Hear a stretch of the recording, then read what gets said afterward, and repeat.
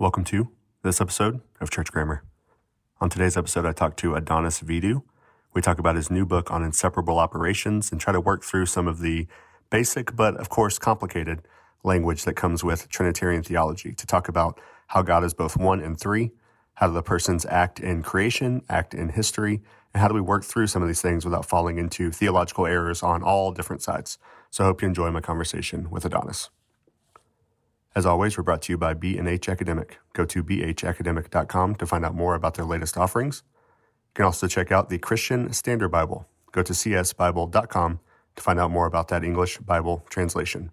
And now my conversation with Adonis Vidu. But first, no big deal.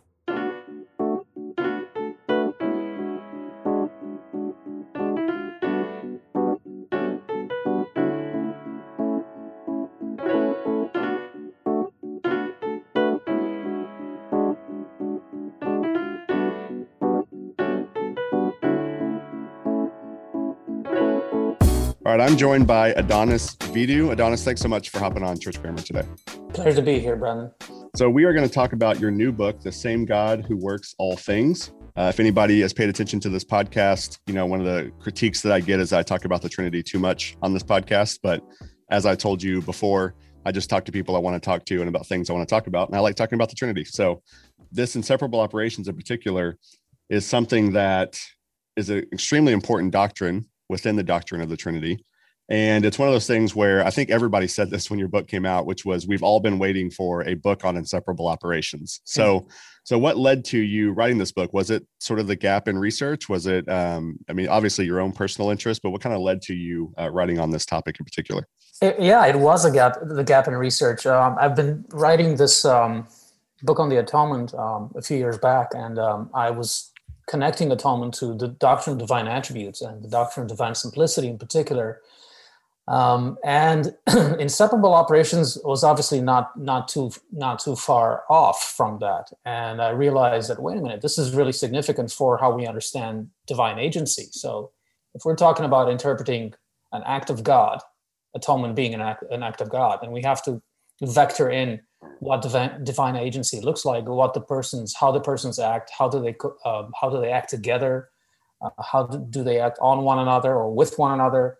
So I just realized, to my great surprise, and I should say somewhat selfish joy, that no one had written a book on this. And I said, okay, I'm gonna do it. I'm gonna step into this gap and try to put it out. But it's been several years, yeah. And this is let's look here, about a 350-page book with indices added to the end. So you did everything, and that's the one thing I loved about this book is it wasn't. You know, there's the benefit, of course, in the 40,000 word intro or something like that, or the chapter in a book. But you really just said, I'm going to hit this from every angle. So that's what I want to kind of do is walk through the different ways that you talk about it. So let's start by giving just a real simple introduction to inseparable operations. What's a definition you would give, and what are some kind of basic handles you would put on that as we think through the doctrine? Sure. I mean, the doctrine of inseparable operations, as I define it, is the doctrine that the persons of the Trinity, Father, Son, and Holy Spirit, when they act outside of God's self, that is, when they add extra or in the economy, they always act as one agent because they are one God. The doctrine basically prevents us from thinking about the persons having their own individual agency and their own distinct operations. And so that's what I'm calling hard inseparability. And I'm distinguishing that from soft inseparability, which understands divine agency as being kind of like a cooperative, collective type of agency. The persons have roles and they have their own actions, and their actions somehow cohere in this greater whole. So they're kind of like, players on a team, each doing their own thing, but contributing to the larger effort of the team, basically. Yeah. So what are some of the dangers there? You're starting to hint at them. You've got tritheism, or at least, the logical extension of that. There's three centers of consciousness, three wills, kind of doing their own thing, getting around the boardroom table together and talking about, what they're going to do that day. You've got maybe the other extreme, if you deny it, which is modalism, collapsing it into sort of just different faces of God, but not distinct persons. So why are those dangers so important? How does inseparable operations help protect us from these type of dangers, and why should we even want to be? protected from them. Right. I mean, those have been the kind of the clear historic extremes, the kinds of out of bounds that we need to be careful of when we are articulating the relationship between persons and essence and God. And I think that this notion that Gilles Emery points out, the equiprimordiality of persons and essence, I think is really important here. That is that one should not prioritize either the persons or the essence of God. And if one is trying to keep that balance between them, then we were going to have to make corrections on both ends. So fight off both tritheism as well as modalism. I think for this particular doctrine, it's particularly modalism that seems to be the more menacing threat, because it emphasizes the unity of divine agency. So then the question is, okay, how are then the persons still distinguished within the inseparable operations of the Trinity? Tritheism is not so much a problem for me, because that's kind of I'm pushing the pendulum away from that, away from social Trinitarianism and so on. Although I do maintain myself in a little bit of reserve in terms of critiquing social Trinitarianism altogether. Yeah, and why would you do that? What are some of your thoughts behind some of that? Yeah, I mean, so I've actually intentionally tried to stay away from turning this book into a full-fledged assault on social Trinitarianism. Yeah, because I wanted this book to be more of an exploration of the historic tradition of the Church when it comes to the divine agency. And social Trinitarianism is a relatively novel phenomenon. The reserve comes from the discussion of the Cappadocian Fathers and the Eastern tradition, which I still do not think lends itself easily to a social Trinitarian analysis. But at the same time, I think it does allow for the social analogy to work, even if in a perhaps much more limited fashion than social Trinitarians would like. So I think getting into that discussion would have been a little bit too complex for the book as it is. But I've actually discerned that in both East and West, there's this universal embrace of inseparable operations, and there's a lot of uniformity between these traditions, and that's kind of where I try to focus. But when it comes to this question, does the modern social analogy capture something of the Cappadocian dynamic? That's where I kind of left off a little bit. I left some room for disagreement about this. Yeah, and I think that's one thing that's helpful about it is there's a little bit of a danger right now because of the recent debates about the Trinity and eternal subordination and some different things like that, to want to spend most of our time fighting about it or shooting arrows or whatever at each other about it. And what I thought was really helpful, I mean, I think you probably, did you start writing this before the big 2016 thing, or was that right after? Because this came out in 21, came out this year. So had you already been working on it a little bit, or was that in your mind a little bit? Yeah, I've been working on it since 2014. Yeah. So it wasn't even in your mind in the beginning, but I think it is good that you did do a more constructive, positive account, which is much more helpful because, let's say, Lord willing, this is read 50 years from now, 100 years from now, people aren't going to be wondering, what is all this stuff you're arguing about over here? You're doing something that's time tested and something constructive, which I think is great. Yeah, that's right. Although there are implications for that 2016 debate, obviously. Yep. So when we talk through, you talked about modalism being kind of the creeping issue. When I teach it to students in particular, I'll talk about whether it's modalism, even whether it's, somebody like Arius. I'll say, what they're trying to do, to give them credit, is they're trying to affirm the oneness of God. They're trying to affirm the simplicity of God. They're trying to affirm these things that we think are extremely important and that are extremely important. So where do you think the biggest missteps are when you fall into modalism, kind of collapsing the persons, overemphasizing the oneness, perhaps? Because that sometimes is the critique of inseparable operations, that you're talking too much about the oneness and not talking enough about what the persons are doing. So how do you see this sort of creeping modalism, for lack of a better word, kind of coming in? Do you see it in the church? Do you see it in academia? And what are some of the examples that you would pull out of there?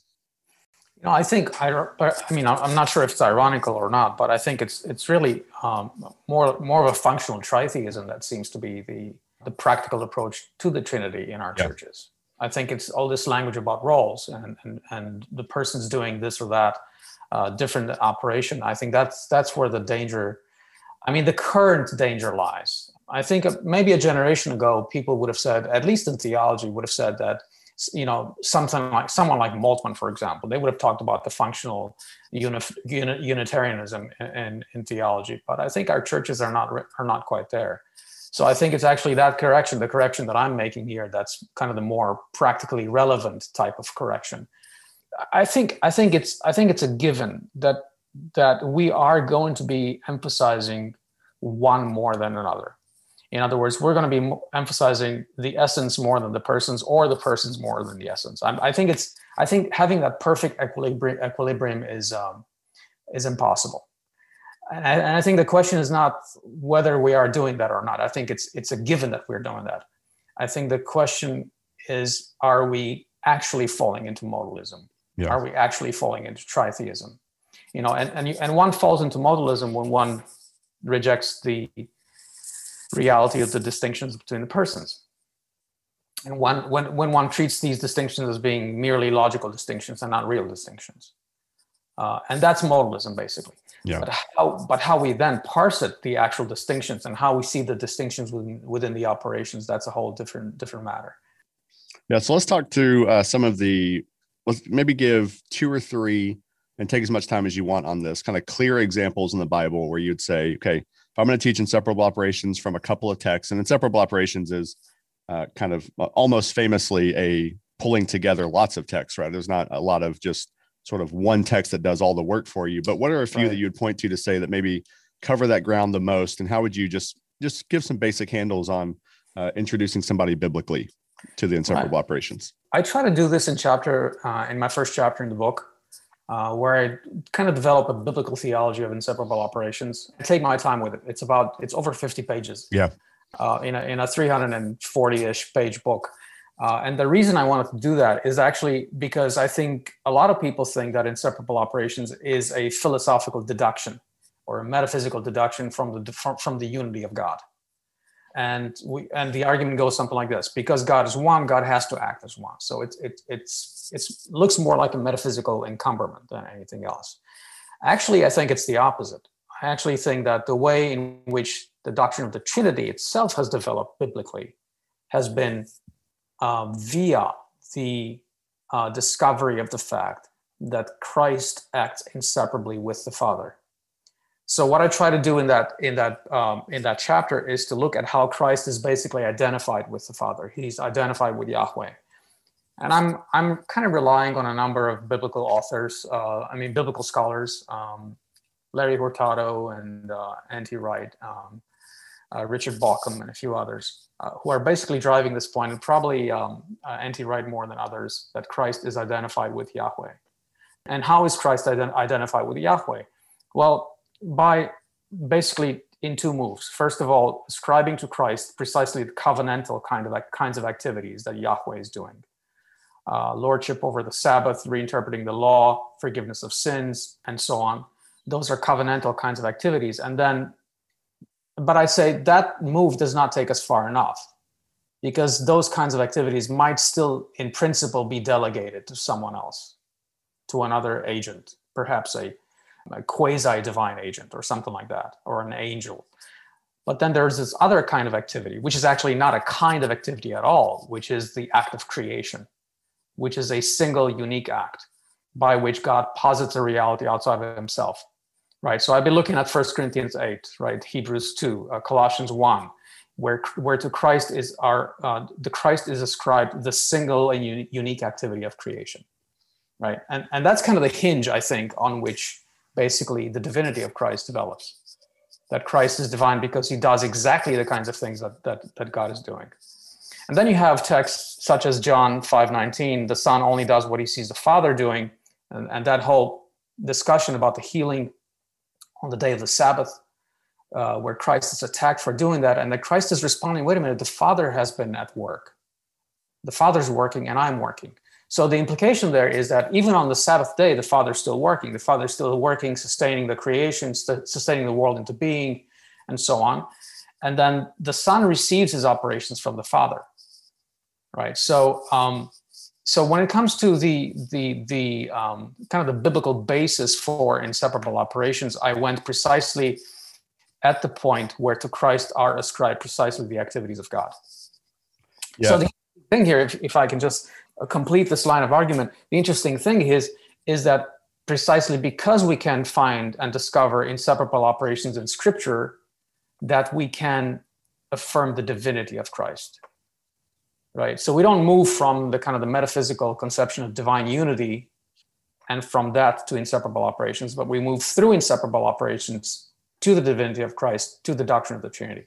Yeah, so carrying that along a little bit, something a colleague asked me when I first read this book. He said, what was your sort of favorite part of the book, or what do you think that was most helpful? And of course, every word in the whole book, Adonis, is fantastic. I mean, it's like picking my favorite child, But I did say, your introduction to biblical theology of inseparable operations is so helpful because you deal with some of the early high Christology conversation where, you talked about Hurtado and Bauckham and Tilling and you interact with these different biblical scholars.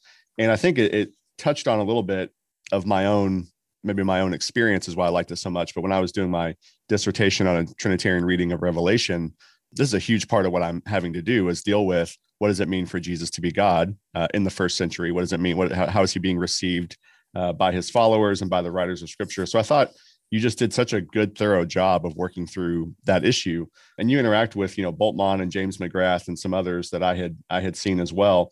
One of the things that McGrath does, I think, is interesting, and you respond to it. I'd like to hear you respond to it more, but you do it in the book as well, is this idea that he's not really ontologically just like the Father. He's not literally God in the flesh, or he's not actually in some way sharing this essence with the Father. What he's doing is maybe sharing attributes or having things delegated to him, or doing things in a way that represent who God is, but we're not talking about an actual, union of essence or something like that. So when you think about that looking in the Bible, I think it is easy on a quote unquote plain reading to just say, well, Jesus is just doing what the Father tells him to do. He's just sort of kind of an agent of action, God's action in the world.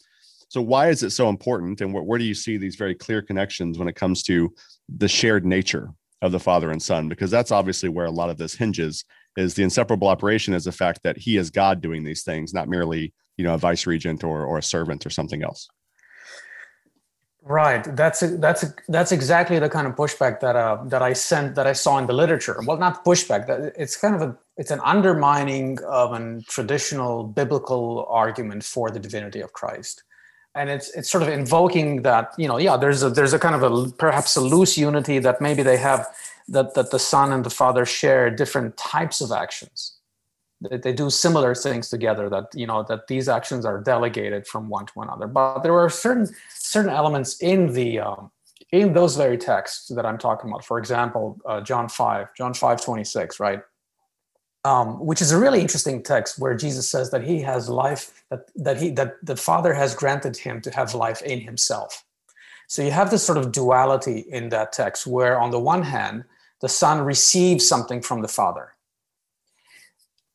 He receives life from the Father, but at the same time, he receives it as something that he now has in himself.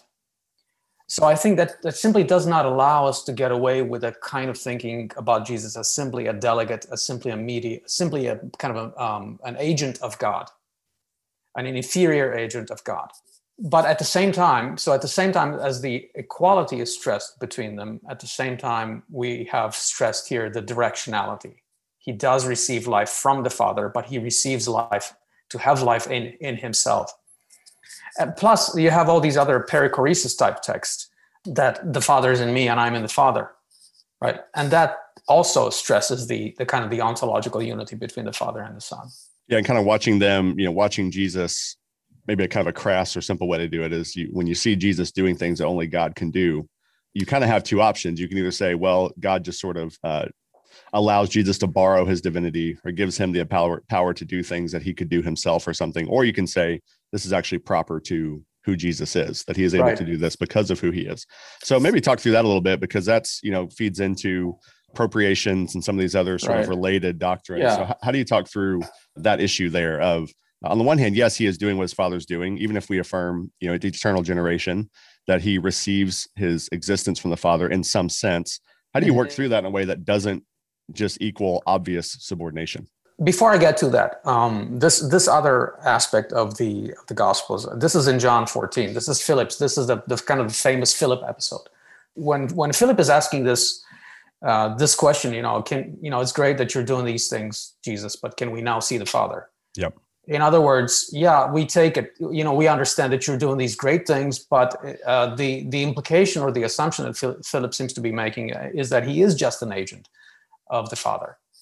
And then Jesus' response is, you've seen me, you've seen the Father. It's the Father doing these works, right? It's the Father who lives in me, living in me, doing these works that I'm doing. So again, there's that ontological identity. But you're right. Even if the works are common and shared, there is within the works themselves this directionality, this fromness, where the Son is acting from the Father, and he only acts from the Father. Can you repeat that question? Yeah, I like to lost ask my train of thought there, and I kind of went back and forth. Yeah. No, you're good. I was gonna say, yeah, just going along what you're saying there, the idea of the doctrine of appropriations, that each of the persons do things that are proper to God. How would you say that's a better option or a more clear biblical option than just kind of bare subordinationism, which sometimes, like you said, even to the disciples, it seems at times seems to be the obvious answer. Well, yeah, that's the thing about subordination. Subordinationism can only work when you have separate natures that can be subordinate to one another. But once you admit the idea that that the Son and the Father share the same essence, share the same simple essence, which is not partitioned between them, but it's the same being, basically, then the whole language of subordination does not make sense, because subordination implies different wills, different powers, different substances, basically. And that was the Arian mistake, right? They saw Jesus saying, the Father is greater than I. Oh, look, and therefore the Father, Father must be a different being than Jesus, because he's greater than Jesus. So it was that kind of logical equivalency between those ideas. Appropriation. This is a tricky concept, appropriation, and it's many people are still treating appropriation as a way of separating between different actions. Yes, the persons of the Trinity act together, but this action is appropriated to this person, and this other person, this other action is appropriated to this other person. And it just seems to, for some, it seems to be another way of distinguishing between actions.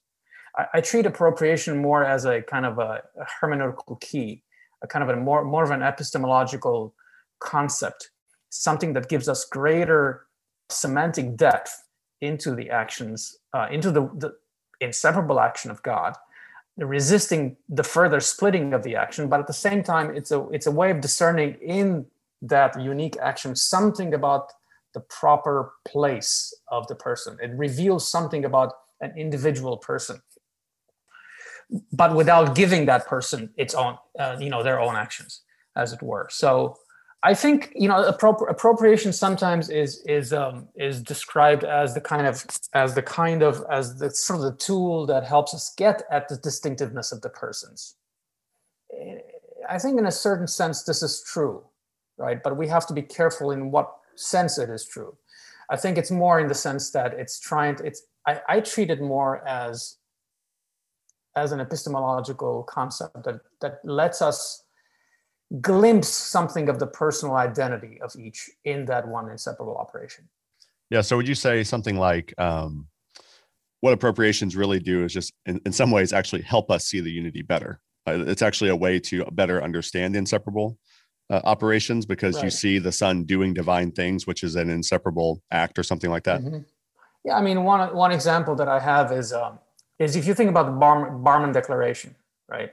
Barmen Declaration is the kind of the common work of a number of German theologians, right? But it's the fundamental. I mean, the primary writer of the Barmen Declaration has been Karl Barth, and the document is the common work of a number of theologians. But as you look through the document, you can glimpse Barth through the document, because it reveals something of Barth's own style, of Barth's own mode of operation, and so on.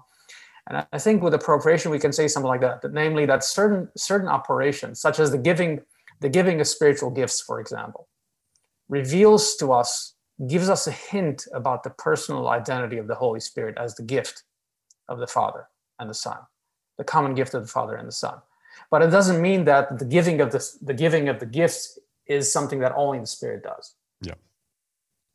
but there's something about gift, right? And there's something about the giving, that is, there's something about the operation which tracks with the personal property of the Spirit.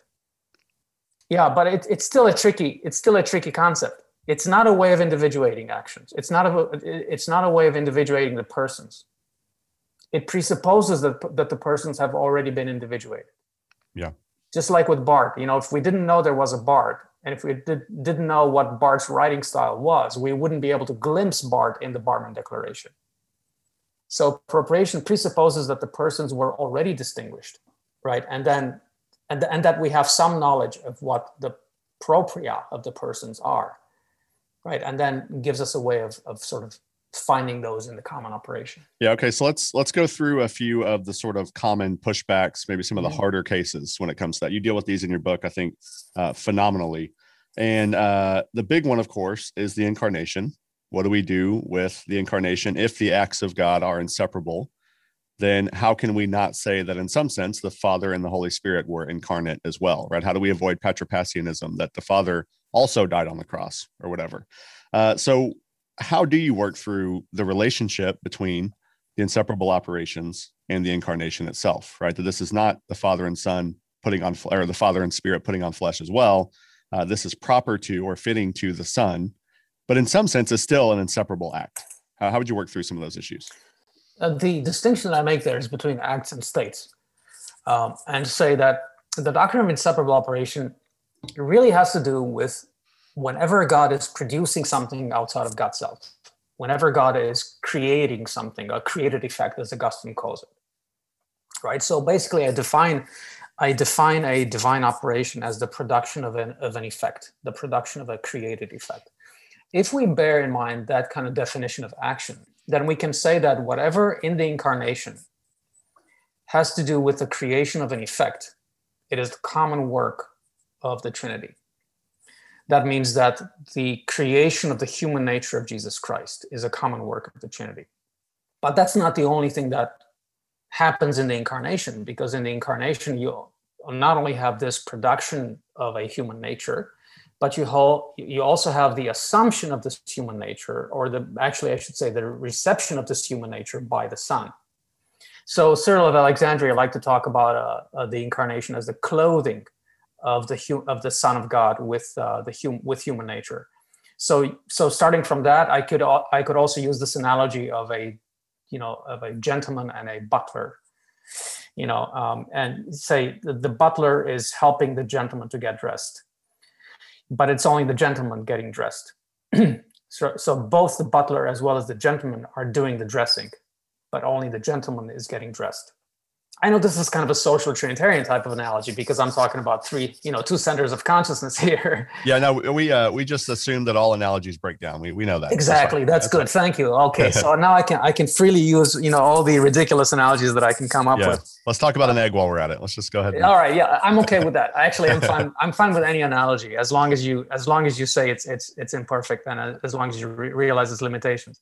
So in the incarnation, basically, the state of becoming incarnate belongs to the Son himself and only to the Son, because only the Son receives this human nature.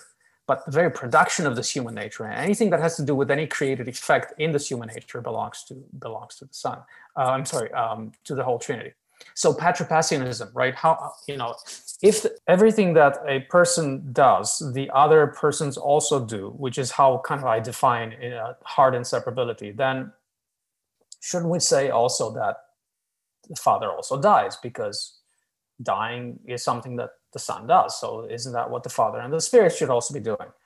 And this is where, again, the distinction, the Christological distinctions between the two natures of Jesus Christ play a part. Because dying is a passion. Again, dying is not an operation. It's a passion. It's not a production of an effect. It's the reception of some effect, right? So when it comes to the cross, the death is something that the human nature of Jesus Christ undergoes. And therefore we have to say that only the Son dies, because only the Son has the human nature, right? But everything that has to do with any divine operation in and around the passion of Jesus Christ, right? If, for example, the Father does anything, at the cross, right? If the Father does, that is, if he produces any effect, whether it's a punishment, for example, then in virtue of the inseparable operations, the Son also produces that same effect, and the Spirit also does. So one of the things that this doctrine helps us see, it helps us resist pitting the Father against the Son. Yeah.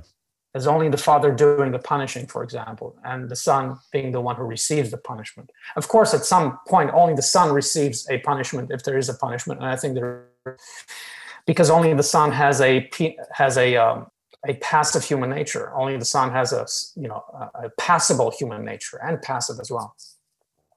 But insofar as there is any meting out of punishment, insofar as it is an operation, it's the operation of all three of them. Okay, let's talk about one more kind of really interesting one that you bring out here is Pentecost, right? We haven't talked about the Spirit too much so far, but obviously crucial when you think about Gregory of Nyssa in particular, sort of how he starts working out this idea of inseparable operations with the Spirit, finishing the work of God, culminating the work of God, these kind of things. Pentecost is obviously, in one sense, in salvation history, this massive event in which we kind of see the Spirit, on full display in some ways. Now, obviously, he's clearly talked about throughout all of Scripture, clearly there at the baptism and through the works of Jesus and things like that. But you've got this very particular moment. And what people want to do with that particular moment is say, okay, John 14-16, I'm leaving. When I leave, I'm going to send you the Spirit. And then he does. And then the Spirit comes. And it almost is like a, HGTV trading places type thing. I'm going to go over here. You go over there. I'm going to head back upstairs. You go downstairs and do the God thing with the people down there. My work is done. It is finished. I'm going to go sit down and take a nap.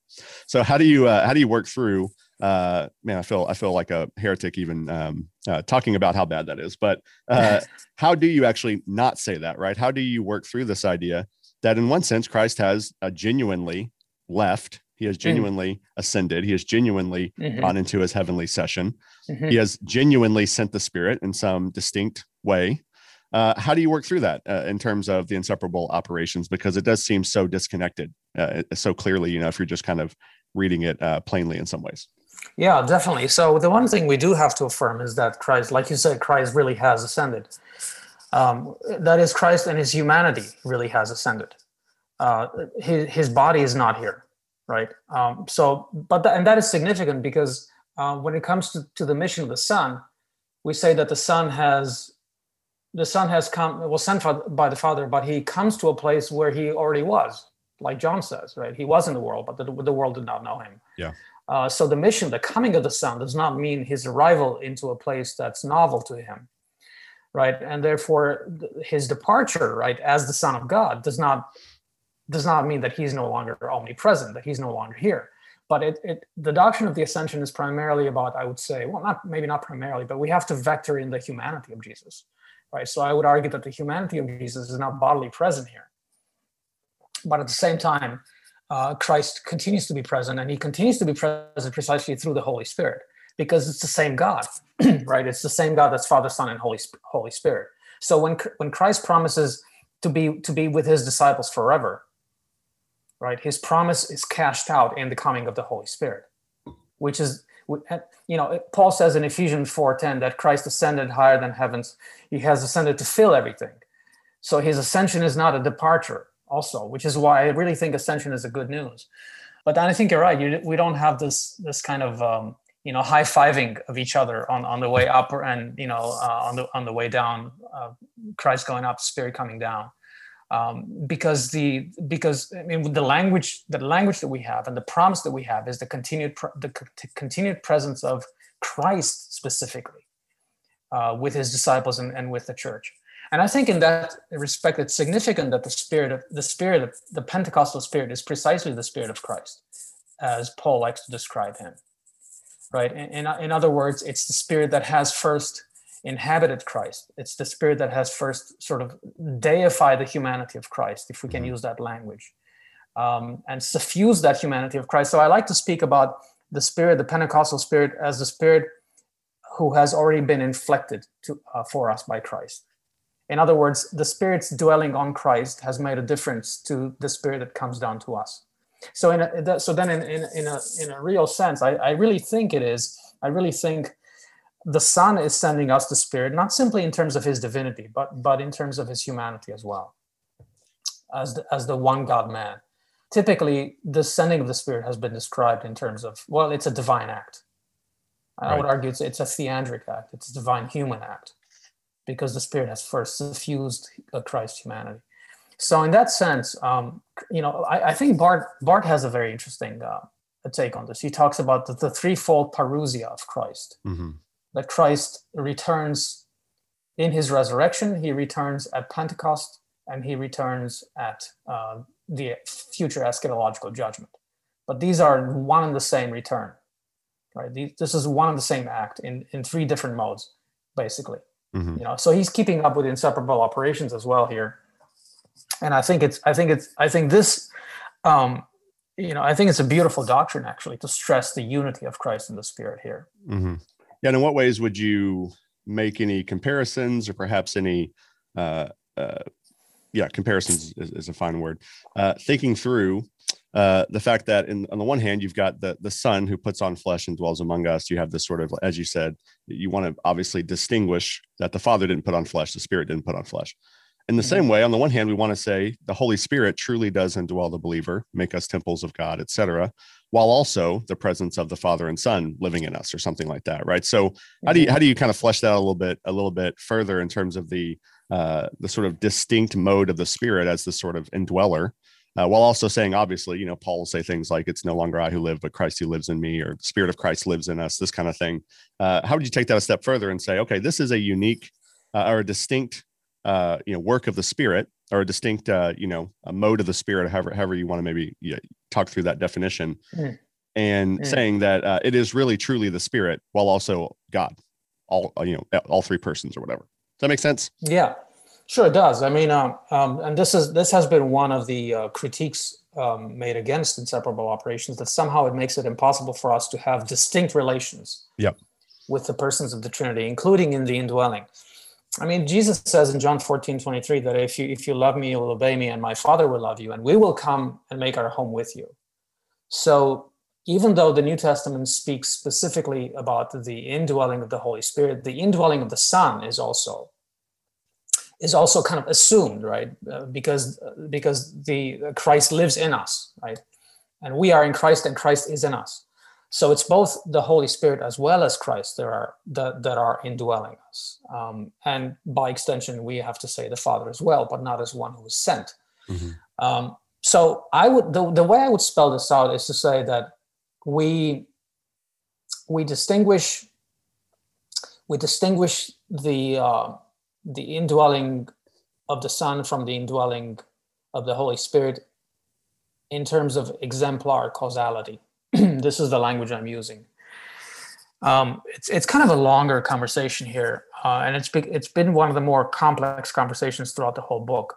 But the idea here is this: that the Son is dwelling in us specifically in the sense that he is forming us according to the knowledge of the Father.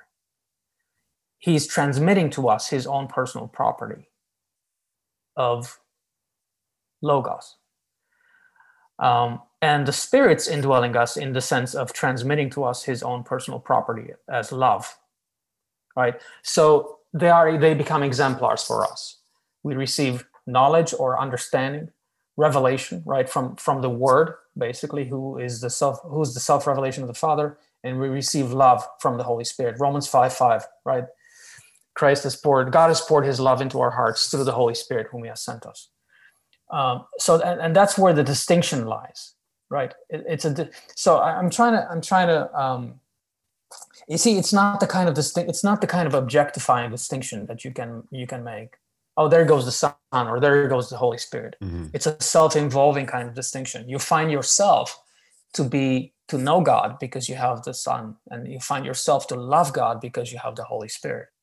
And this goes back to Calvin's and Augustine's idea that knowledge of God and knowledge of the self go hand in hand. This is a truly experiential kind of knowledge.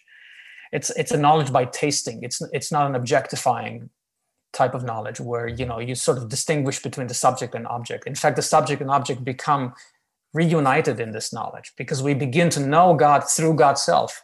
Mm-hmm. Right. And this is where, I mean, Jesus was indwelling. I mean, he was incarnate and he was doing wonderful things in Palestine, but they did not know him. You know, they were looking at him. They did not recognize who God was. Right. They didn't recognize that God was in him. It was only because of the Spirit, because of the illumination of the Spirit, that this knowledge began to register, began to make sense. So I really do think that this knowledge of the Trinity can only be this kind of self-involving knowledge by which the Trinity draws us to itself, and by the missions, the invisible missions of the Son and the Holy Spirit. That's why I think it's only in the missions that the persons are truly distinguished, because in their operations they're always acting together, but in the missions they are distinguished. Mm-hmm. So missions are not merely appropriated; they are distinct for the persons. They are distinct to the divine persons. Right, so it's kind of a distinction that I'm making throughout the book between missions and operation, because I think this is a real confusion. That's you can see this in Grudem sometimes.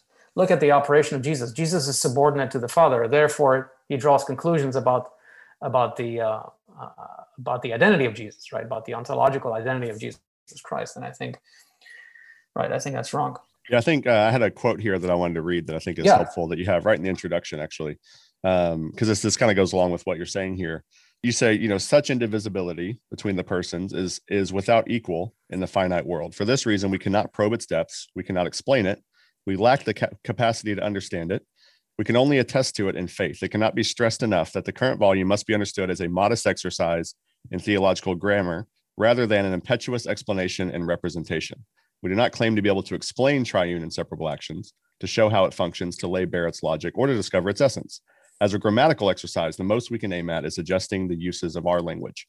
The conviction behind this is that there is a point to the grammar because it aims to regulate language use, yet without the presumption of an exact mapping of language unto the divine reality. I think that's such a helpful little caveat there, a paragraph there, to say that there is a sense in which we are doing this by faith. Right, we're taking what's been revealed to us, doing the best we can to make sense of all the biblical passages and all the different potential contradictions or illogical things that we can't make sense of. And it seems like a lot of times, and I'd like to kind of hear your thoughts on this, it does seem like a lot of times where people get in the most trouble, and this is what every church father says to every heretic, you get in too much trouble when you try to explain too much, right? When you try to do too much logic or tie too many things together, that's actually where you get in trouble. So would you say that in some sense, inseparable operations is both a positive, constructive doctrine and also apophatic in a way? That's sort of like, here are the things we don't want to say. How do you work through maybe some of the distinction between sort of the positive things we can say and the things we want to sort of shy away from or be careful not to say too much about? Oh yeah, it's definitely an apophatic doctrine as well. And I think I'm glad you brought that passage, because I really do think about it as a grammatical qualification. As a grammatical stipulation. It's a rule. It's a rule of speech, basically. But we really have no inkling as to what it means for God to act inseparably. And when I talk about the agency of the Trinity as being a single agency, it is a single agency, but at the same time, it's not a boringly single agency. I mean, it's not God is not a monad. God is a Trinity. And within the single operation, just as within the simple substance of God, there is a directionality from the Father through the Son and the Holy Spirit. But we have no inkling how that works, right? But we know it's true. We know it's true, and therefore this can help qualify the statements we make. And it's particularly when it comes to concrete activities, of the Trinity, such as the atonement, that we can really leverage this rule of speech to help us better understand, or perhaps maybe not so much better understand, but prevent distortions, right, and misinterpretations of these actions. I think it's a tension, it's between trying not to say too much, and still bearing witness, right, to something which is there. If I can just add one more thing here. The reason why we can distinguish between the Son and the Father is because of propositional revelation. It's not because of operations. It's not because of what Jesus does, because what Jesus does is precisely what the whole Trinity does. So we don't actually have an experiential knowledge of the distinction of the persons from their operations. It's because of what Jesus says. It's that verbal communication when he talks about him and the Father being one, and him receiving his operations from the Father, and so on. So it's grammatical in a sense, right? It's grammatical. We have to trust it. We have to trust revelation to make sense of this. Yeah, I think when I teach it to students sometimes, just doctrine of Trinity in general, I feel like sometimes I can be too apophatic. I need to be a little bit more careful. Sometimes I'm like, okay, if this is true, then we can't say this, and we can't say this, and we can't say this, and we can't say this, and some of it is, okay, if God is simple, then here are some things we just can't say. This just wouldn't make sense. If we believe God is one, if we think God is immutable and unchanging and perfect, then we just can't say X, Y, Z. So there always is the apophatic access to it. But I think what you offer is a helpful distinction to say, but also we've been given a lot of things to say and to bear witness to, as you say, which is, I think, even a better way to say it. Not just we're explaining things, but we're bearing witness to who God is. Yeah, we know it's true, but we don't know how it's true. Yeah, we know God is Father. We don't know what that means. I mean, we know some of what that means, that he has a son. We know that that the Father is unbegotten, that the Son is begotten. But beyond that, what else does the fatherhood of God actually reveal about the Father? We know it's true, and therefore we're going to use the language because it's been given to us, right? And it kind of orders everything else we say about God. Yeah.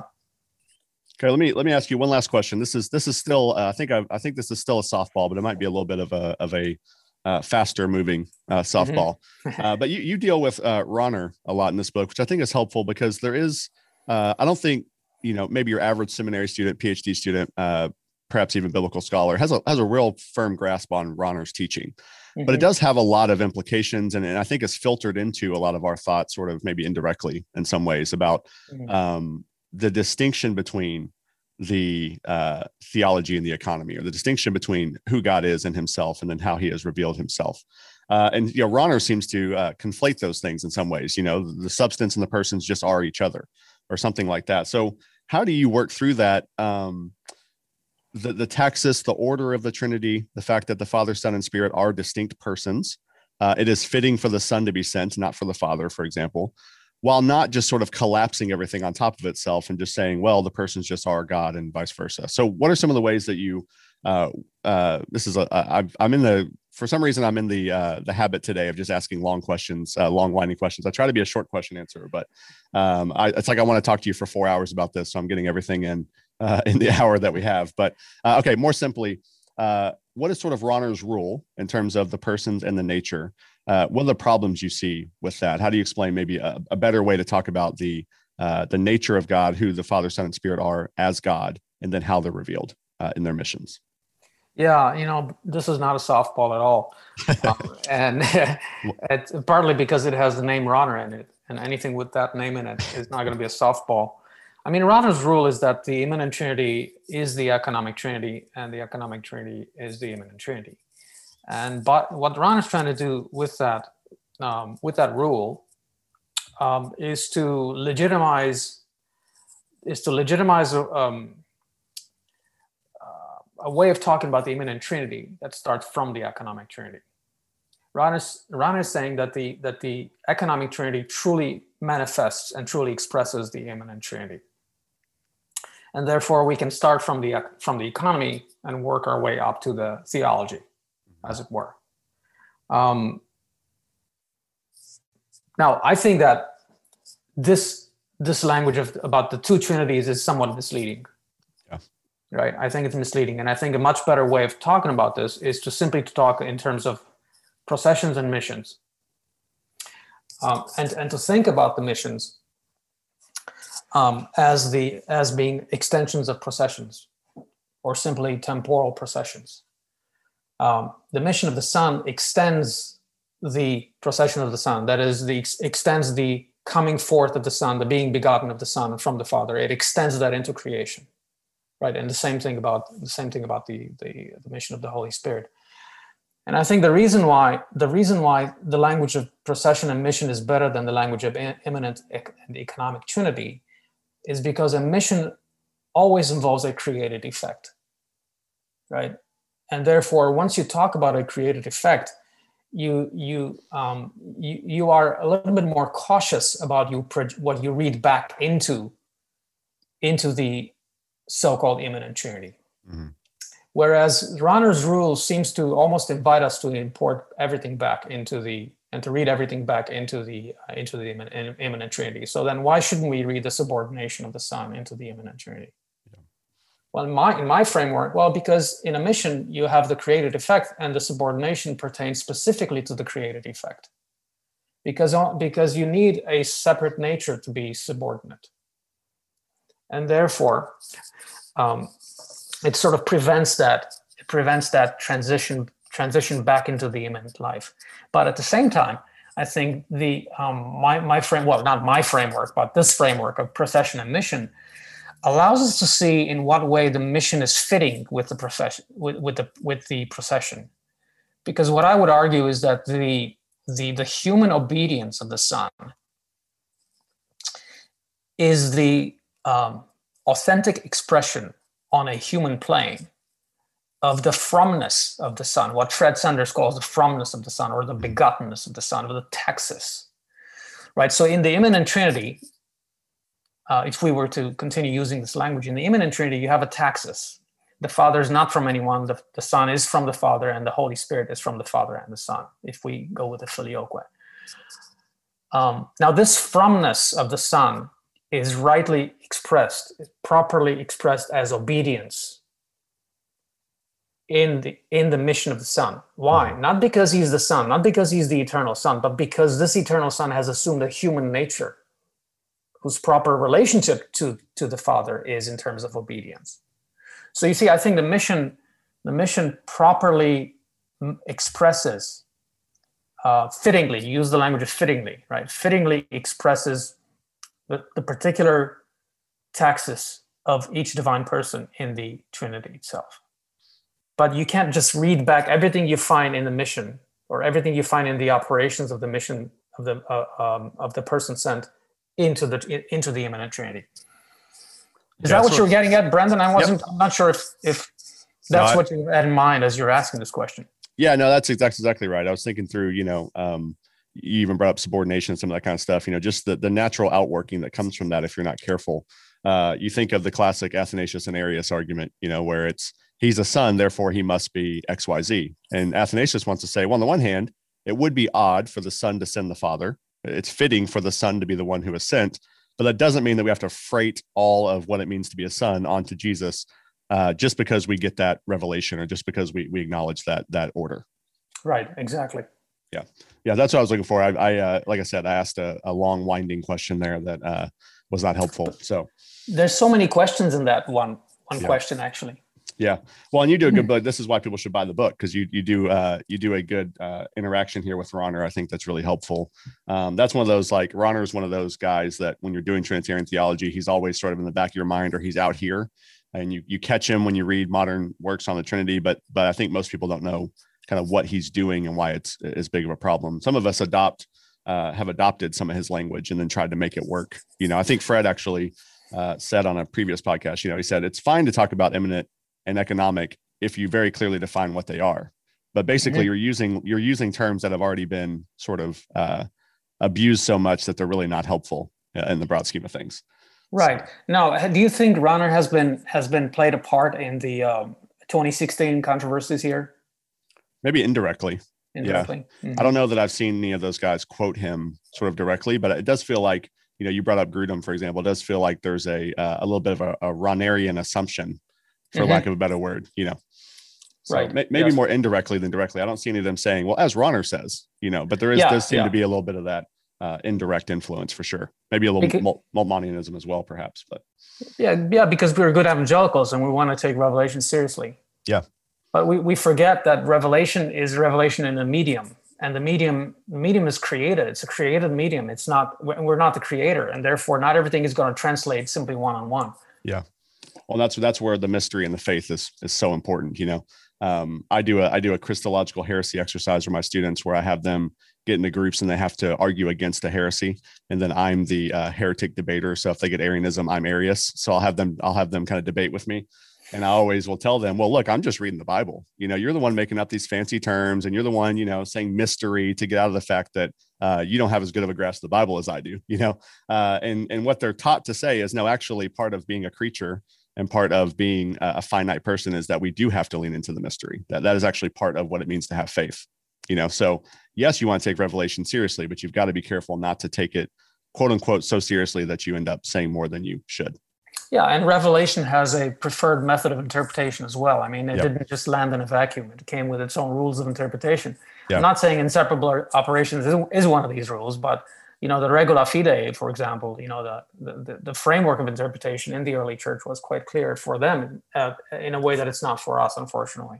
Yeah. And what I think the doctrine of inseparable operations does so well, and I think you model this so well in the book, is that it does give us conceptual tools to make sense of the text, right? It does help us. It is a sort of thing that comes from the text that we're trying to use, as you say, that grammar to describe what's happening there. So, it's not itself maybe, there's no Bible verse that says inseparable operations, but it's certainly a tool that is really helpful, I think, to work through some of the thornier issues that you run into in the text. And I think you do a good job of showing that in these passages. Yeah. Thank you. Thanks, Brandon. Yeah. All right. Well, Adonis, we've gone too long. Like I said, I could go 4 hours, but we'll stop it here. So, Same God Who Works All Things by Adonis Vidu from Eerdmans. Fantastic book.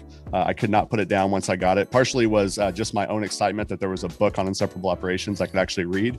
But it turns out it's actually a great book too. So that's always the hope, is when you get that, you're like, oh, finally, and then you're not disappointed. That's the goal. So. I'm glad you think that, Brandon. I think there's still lots of things to be said about inseparable operations and plenty of more areas where we can explore its fecundity, I think, in some sense. And hopefully you will contribute to that in the near future as well. We'll hope so. So appreciate it so much, Adonis. Thanks for being on. Thanks a lot, Brandon.